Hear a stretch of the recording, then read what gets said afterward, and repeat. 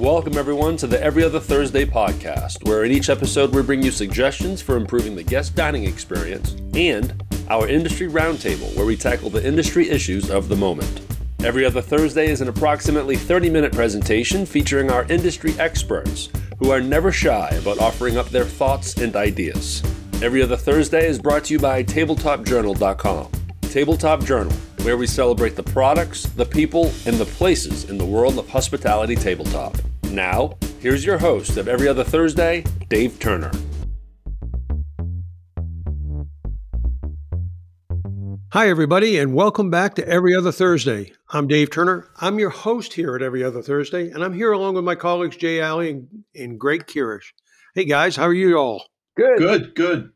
Everybody ready for Santa and all that? Absolutely. Ho, ho, ho. I can hear it. I got my reindeer poop bags all ready to go. There you go. That's what it's all about. It's all about reindeer poop. Get that beast off my lawn.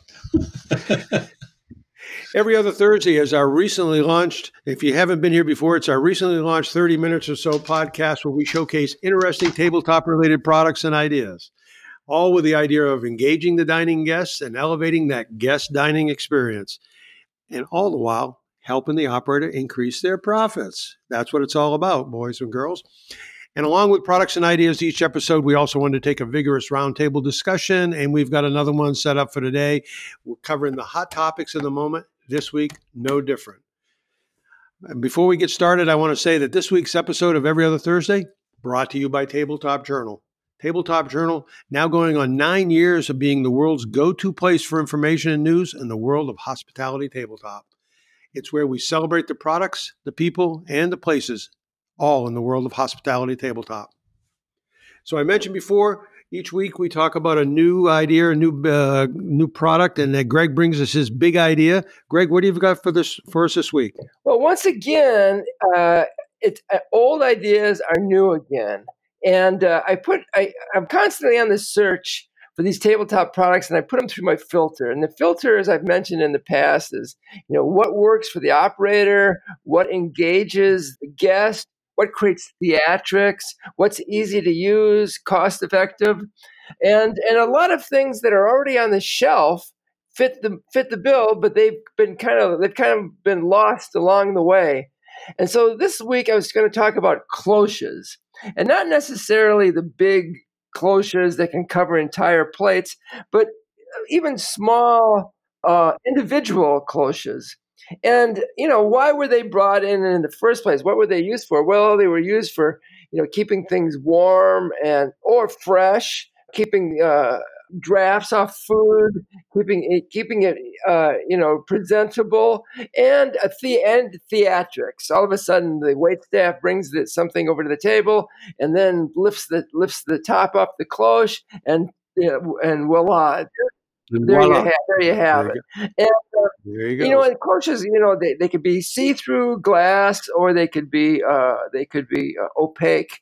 But I think that these smaller versions, individual versions, if you will, really have a place, and because that whole theatrics motif really is where a lot of things are going. Where I see cloches used in cocktails yes, now. Yes, exactly. So that's and so what this does is this actually opens a new channel. One of the things that is going on is smoke. And what you can do is add a little smoke under the cloche before you close it. You open it up, and I'm not talking about vast amounts, but it doesn't take much for all of a sudden that you can detect the aroma. And all of a sudden, you lift this cloche off, and all of a sudden, it just adds another dimension. And they smoke. You can smoke drinks, you can smoke cheese, you can smoke, you can even smoke water, and I'm not saying that that's obviously going to be something that's going to be used, widely across the board. But again, these are the kind of things that the suppliers, the ideas that are very real, and they could take to operators, and it really creates that dialogue. Here you're constantly being the supplier, going to the operator, saying, "Look, here's where I know the market is going. Here's something that might work for you. And cloches aren't going to be the end all, but they certainly have a place in certain settings. Yeah, see, I think that when I think of the word cloche, I think of silver-plated domes that are in fancy restaurants where it's like being in church or something. And you're right. There's a whole other world. And when you see people using small glass, I'll call them covers more than cloches.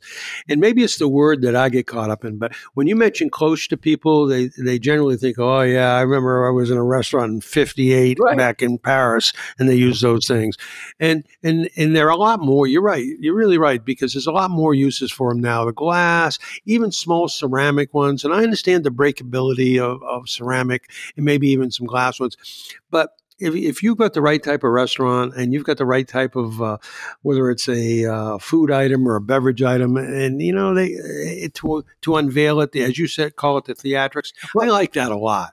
And I'd pay a little extra for that. Here in Chicago, we have Grant Achatz and some other kind of trend-setting guys. And I heard Grant Achatz talk one time, and he said that they put a small leaf under a cloche, and they lit it on fire, closed the cloche. And so we're not talking about setting off the smoke alarms here, but just enough that when you open it up, the guest can detect that odor. And he said that it literally triggered emotions where children or people remembered their childhood, burning leaves, that type of thing, and some people actually started weeping, which isn't necessarily a good thing. Well, I like that it whether it's going back to the old silver-plated domes and all that, heavy, or something very small and glass that you can see through. Either way, it still changes the whole presentation. And I think that when you start, especially if you have whatever is under your small cloche, and when you pull it away, there's usually some sort of aroma or fragrance or something happening. So it all of a sudden now that kind of is it olfactory? Is that the right word? That experience gets unleashed on you. And particularly if it's opaque or something like a ceramic or a metal dome or cover or a cloche, whatever word you want to use, all of a sudden now that's a surprise. You don't know what's under there. If it's glass, obviously you probably can see through it. But even then, you're adding drama, theatrics, participation. It's just it's like, again, it's not for everybody, but it certainly is viable in a certain setting. Then I think people should consider it. Yeah, cloches are around a lot longer than plate covers. I think the plate cover was born from the cloche concept. Probably. Yeah. You're right. Yeah, you're probably right. Yeah. And now if we can just get a small enough cloche to go on Jay's martini glass, we'll be in great shape. See, that's what we need. I haven't seen one of those. Maybe it would be tall and cylindrical. That's exactly right. Like for Scotch,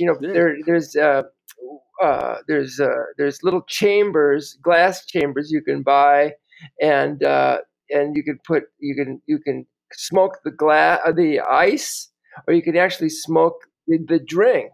Yep. And you just open this chamber up, and you have an added dimension to the Scotch.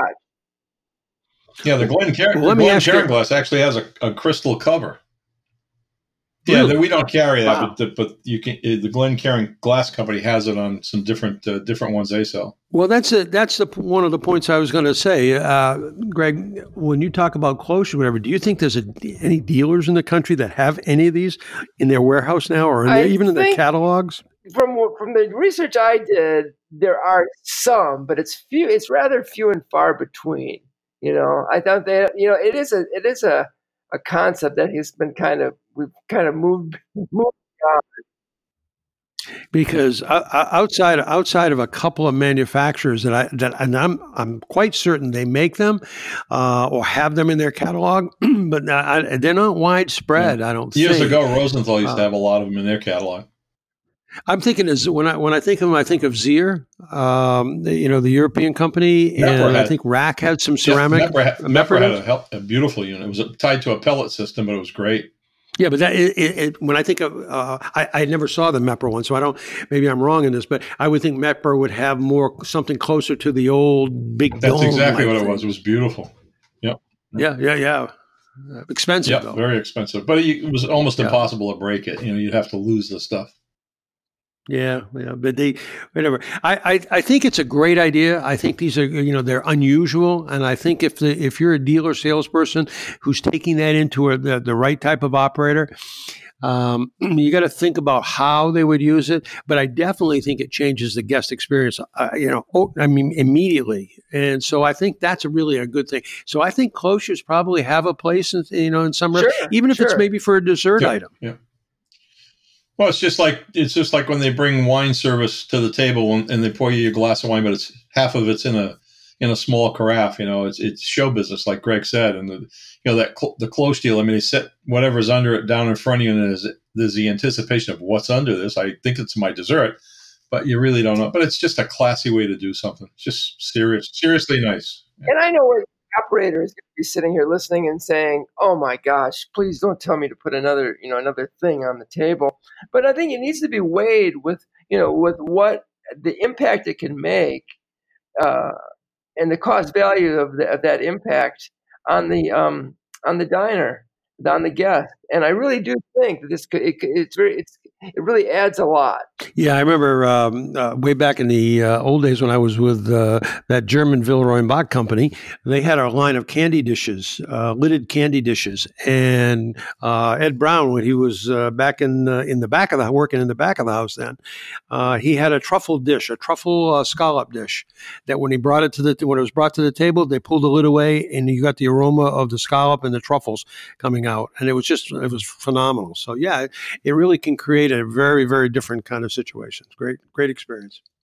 Cool. I just think it's something that should be explored. Absolutely. All right. Speaking of exploring things, we're going to take a break right now. And when we come back, we're going to get into some of the trends. It's year end. It's trend time. Everybody's talking about trends for 2020, and we'll be talking about them as well. But first of all, I want to take a quick look back at some of the weirder trends of 2019. So we'll be right back. Stay tuned. This episode of Every Other Thursday is brought to you by TabletopJournal.com. For more than 8 years, Tabletop Journal has been raising the awareness of just how important tabletop is to the overall guest dining experience. Using the hashtag #TabletopMatters, Tabletop Journal's connected the kindred spirits of the hospitality world all around the globe. TabletopJournal.com, where we celebrate the products, the people, and the places, all in the world of hospitality tabletop. Now, back to our podcast. Okay, everybody, we're back. Now is the time for our roundtable discussion. This is one of the more vigorous parts of the show where we do a little back and forth action. And we're talking before the break about trends, and want to take a quick look back at some of the more odd, let's call them, trends of 2019. And Jay, you're a guy who's keeping up on all the odd things that go on in our industry. What are some of the things that you recall seeing that didn't quite fit? Although people may have thought they were a trend, but they might not have fit, at least from your perspective. It's a great question. I mean, most of the trends that stuck with me were the really upgrading of food trucks and stuff like that, and I think that's going to continue. The other one was the ghost restaurant thing that we talked about on a few episodes before. So I think one of the trends that's not necessarily a weird trend. I can't think of anything that was really weird. I think the extent of the craft cocktail trend getting more and more sophisticated every day it's gotten pretty sophisticated, and I think it's going to really continue to go along that line and continue to grow more and more important in cocktail bars and restaurants. The other trend to me, and again, it's not a weird one, but it was weird a little bit. Is that just wishful thinking on your part? Craft cocktails continuing getting bigger and bigger? I don't think so. I think it's getting bigger all the time. And the one that really blows me away, because I'm not a, for lack of a better word, craft beer drinker, but the explosion of the beer business trending up to be more sophisticated and more expensive. You almost got to be a beer sommelier now. I mean, there's so many different characters in the different types of beer. So those are some of the things that stuck with me. Speaking about beer, real quickly, I had a major brewer who I won't mention, who was a client, and they did a study on serving beer. And there was a couple of things they were looking at across the country. how the temperature, where the line's clean, glass is clean, and also the shape of the glass for the type of beer.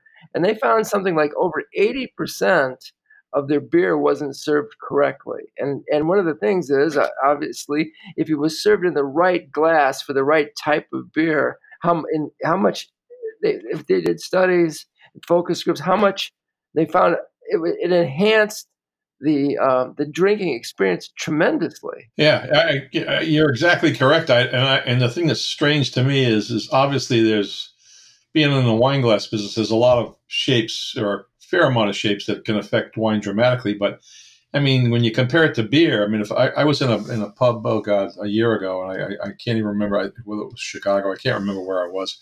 But this place that I was in, I was just sitting there. I had a Miller Lite because I'm not a sophisticated beer drinker.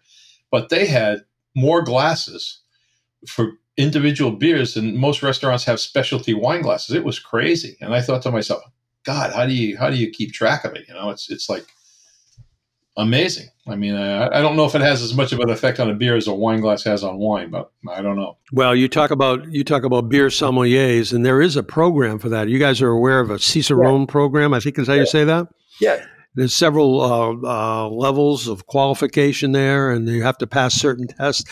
And I think the entry-level one is, let's call it, pretty tough. But the higher levels are very difficult to become a master Cicerone. Yeah. Yeah. Well, I just thought a weird one, and you just hit the nail on the head because it reminded me when you said sommelier.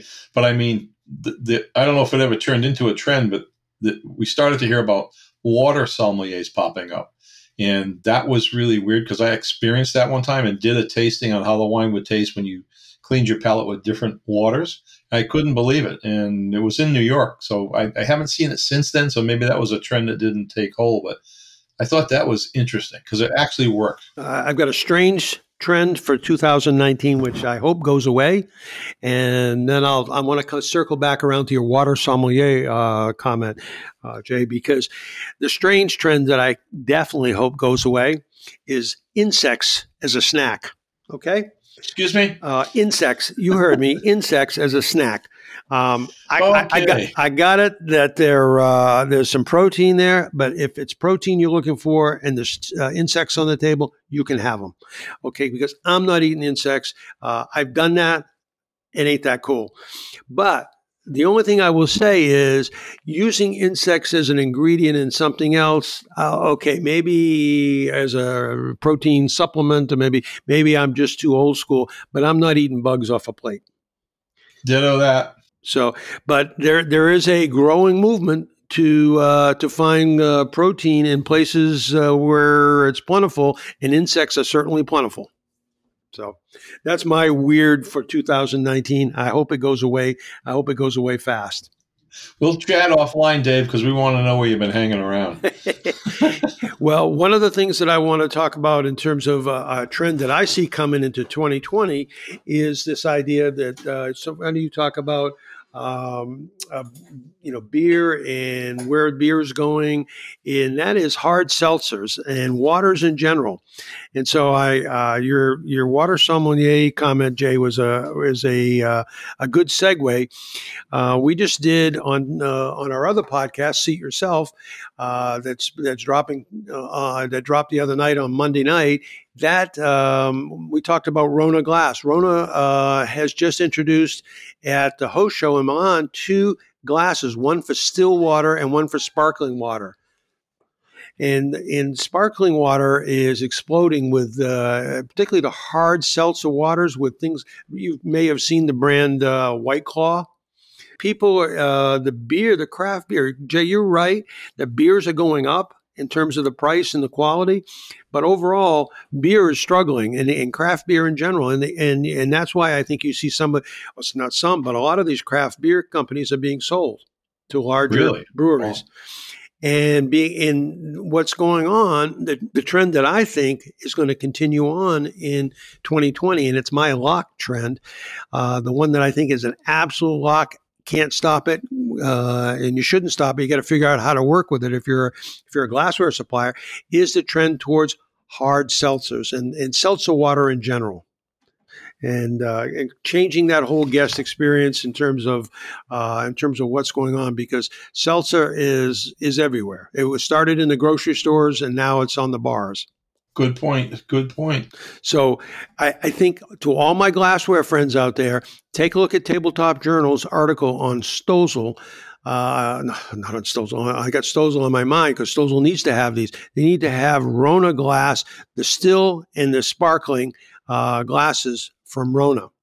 Absolutely. I think that's you talk about, Greg, something that to engage the operator from the dealer salesperson, walk in and tell them they can now start selling water rather than giving it away. And what happens if you have that glassware? All of a sudden, you have this dialogue with the guest. See, Jay, that's what I love about Greg. That's what I love. Greg is such a dialogue guy, huh? Yeah.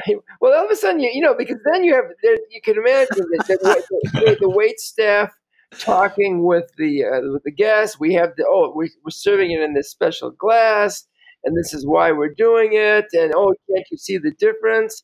And and then that's what you want. You want that sort of engagement. Now, will this trend last forever? Maybe not. But I think it's perfect for David, because when he goes into his next restaurant, the waiter's going to come over and say, "Mr. Turner, so glad to see you. Could we have a dialogue about some ordering and special bugs that we have on the menu?" Bugs and water. That's Can I get a glass of each? Bugs and water. So speaking about trends, just real quick, that I started out my career about 35 in the food industry, restaurant, food service industry, about 35, 40 years ago. And I started doing research and trend analysis at that time. And I went back and I saw some of my work from at that time. And you could almost print the same findings then and use them now. So, and some of the specifics obviously have changed, but the overall picture was, people, consumers, guests are becoming more food aware, that they are becoming more adventurous, that they want to participate in the meal more. They want drama, and that's the kind of things that I've been talking about here for the last couple of months with you guys. And if you look forward, that's exactly what's going on in the marketplace now. It's we didn't have sriracha, 20 years ago, but we did have blackened Cajun flavors, and so people want more and more bold flavors. They want more and more adventure, ethnic. What's new? And so, kind of, I sound like a broken record, but what's old is new again. For sure. Not too long ago, a few days ago, I had the chance to have a wonderful steak at Smith & Wollensky restaurant up in Boston, and it was a coffee and cocoa infused filet. And I'll tell you what, that thing was off the charts. And then interesting, there was a party of 12 people or so, or maybe even a little more next to us, and this restaurant was serving some sort of a steak on almost like how Fogo de Chão, the Brazilian house, cuts your meat and it falls on your plate. These guys put a rack in front of the whole guest on the table. I don't remember whether they were cutting it off themselves or the waiters were serving it from that, but they actually had almost looked like T-bone steaks hanging in a row, and people were cutting it off. And talk about a unique way to create some excitement at the table and some conversation. It was really different. I don't know if that'll turn out to be a trend, but that's the first time I ever saw that.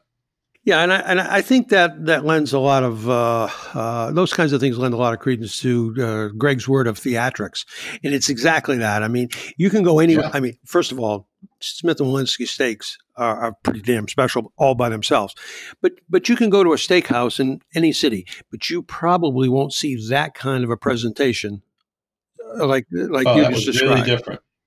Yep, yeah, it was different. It got everybody's attention. Yeah, and you got to have it especially with a big group like that. You want to have some fun. You want to be everybody's laughing and enjoying themselves, and that's really what it's all about. I mean, yes, you want to go for a steak, but you're not going there because you're starving. You're going there for a great steak and a great time. Lots of cocktails, lots of wine, lots of steaks, lots of good time. We had a couple of cocktails with my friends when we were there, and we actually thought we saw Tom Brady at the bar. Well, Tom Brady gets around, I hear. And tabletop products, as we're discussing here, help deliver that whole experience. And what we're saying is that it doesn't take a whole lot in terms of investment to make it all come together. Well, the exciting part about tabletop is when you bring up, we were talking about cloches earlier. When you bring something out to the table, if a server brings 3 small mini cloches out, and you can't see what's inside it, that's really the theatrical part of it. And while that may cost the operator a little bit more, they do that over and over again, and really it's about the guest experience. And I come back to the same old axioms. Happy guests, when they leave, they stay longer, they spend more money, and then they come back more often. And they tell their friends about it. And they tell their friends. Isn't that great? Well, I think there's a trend that started. Hey, Greg, remember that line we heard from somebody? They said something about tabletop matters. I think that's a trend that's going to keep on growing for the rest of our lives. It's never going to end. Yeah, because it's true. No, absolutely. It's amazing. That's probably one of the best phrases. I mean, I'm not just saying that because it's sponsored by Tabletop Journal, but I'll tell you what, it's a great statement. It's right on the money. Well, it's one easy way. The operator can have the same menu, same food, same everything, but you have a way. Think about when you, Jay, you're a glass guy. Think about when you trade somebody up from, let's call it more industrial strength glass to something a little more refined. When you bring out that $100 bottle of wine on up, let's say that exclusive type wine, and you pour it into the right glass. It changes everything, and people are willing to pay for that great experience. Well, people taste with a lot more than just their palate. They taste with their eyes and their nose and a lot of other sensory touch points. It's not just your palate. Yeah, I love it. I love that idea of appealing to all the senses that you can, whether it's chairs that you sit in, the smells when you walk into a restaurant, all of that very tactile experience you have when you go out to a great restaurant. Yeah. Last time I checked too, I mean, one thing that is true is because it kind of is maybe a little bit strange way of putting it, but it's like when you say that people don't go to bars, they go to bartenders. Well, a bartender could be pouring Jack Daniels in a glass. Glass is not going to do much for Jack one way or the other unless it's got too much ice in it or more water than you should be drinking it with. But it's the show business of that bartender and relationship and the interaction with the guest that brings that person back and over and over and over again. And we can come up with example after example, but if you look at just like to say a fast casual place, and they have they serve wine, and they typically will serve red and white in the same glass for everything. Now, if they had a different glass, it was significantly different for red and white, and it's so that you're not adding a whole lot to the inventory or to the cost. You're just all of a sudden you got to believe that the guest notices that, and absolutely. And for very little cost, if any. The only thing, you just got to remember, there's going to be a little bit of inventory. There's going to be a little bit of decision making in the back, whether or not which glass you're putting it in. But beyond that, it really uplifts a very simple experience.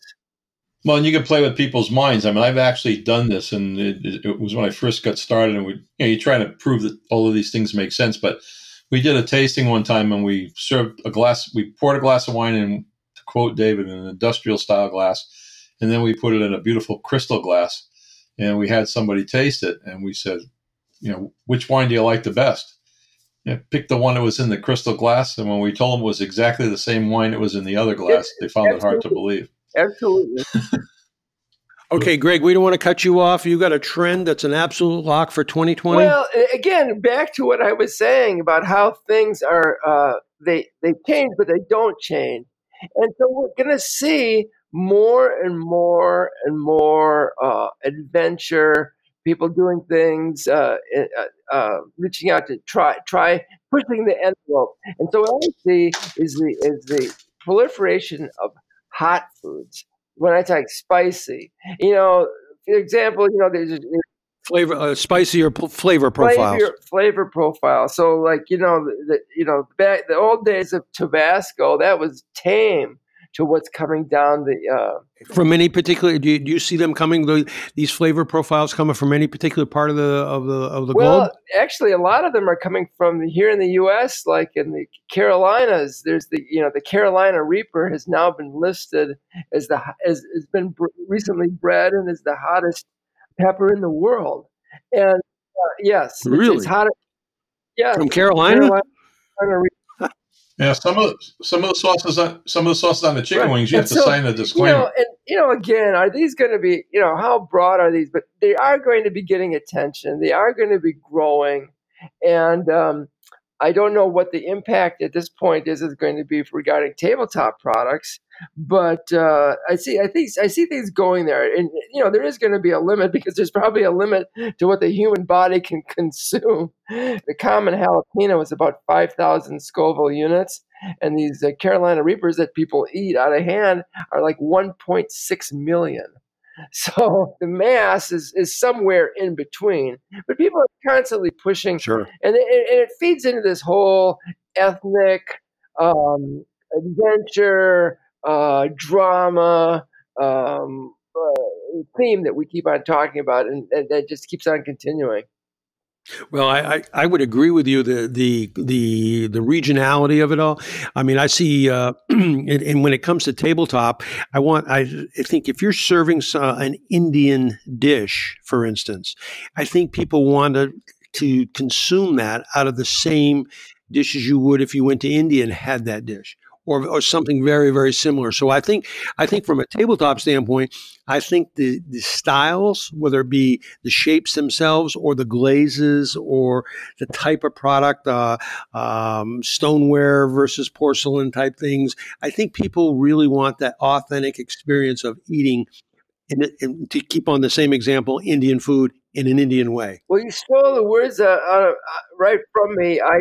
And this was going to be my theme for our next episode, actually, and because I've been looking around, and it's something that's really been hitting my radar. So I agree with you. I agree with you 100%.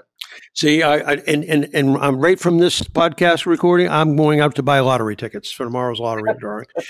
So anyway, this has been a great session, folks, and I've enjoyed being with you, gentlemen. I'm going to wish you both happy holidays, and thanks for joining me here at Every Other Thursday. It's been a great session, and I want to especially thank all our listeners out there. I want to say happy holidays to everybody and best wishes to you all from all of us here at Every Other Thursday. And we want to wish everyone a happy, a healthy, and a prosperous 2020. Thanks for joining us, and we'll catch you next time. This episode of Every Other Thursday has been brought to you by TabletopJournal.com. For more than 8 years, Tabletop Journal has been raising the awareness of just how important tabletop is to the overall guest dining experience. Using the hashtag TabletopMatters, Tabletop Journal has connected the kindred spirits of the hospitality world all around the globe. TabletopJournal.com, where we celebrate the products, the people, and the places, all in the world of hospitality tabletop. Thanks for joining us today for this episode of Every Other Thursday. You can learn more about Every Other Thursday by visiting our website, everyotherthursdaypodcast.com.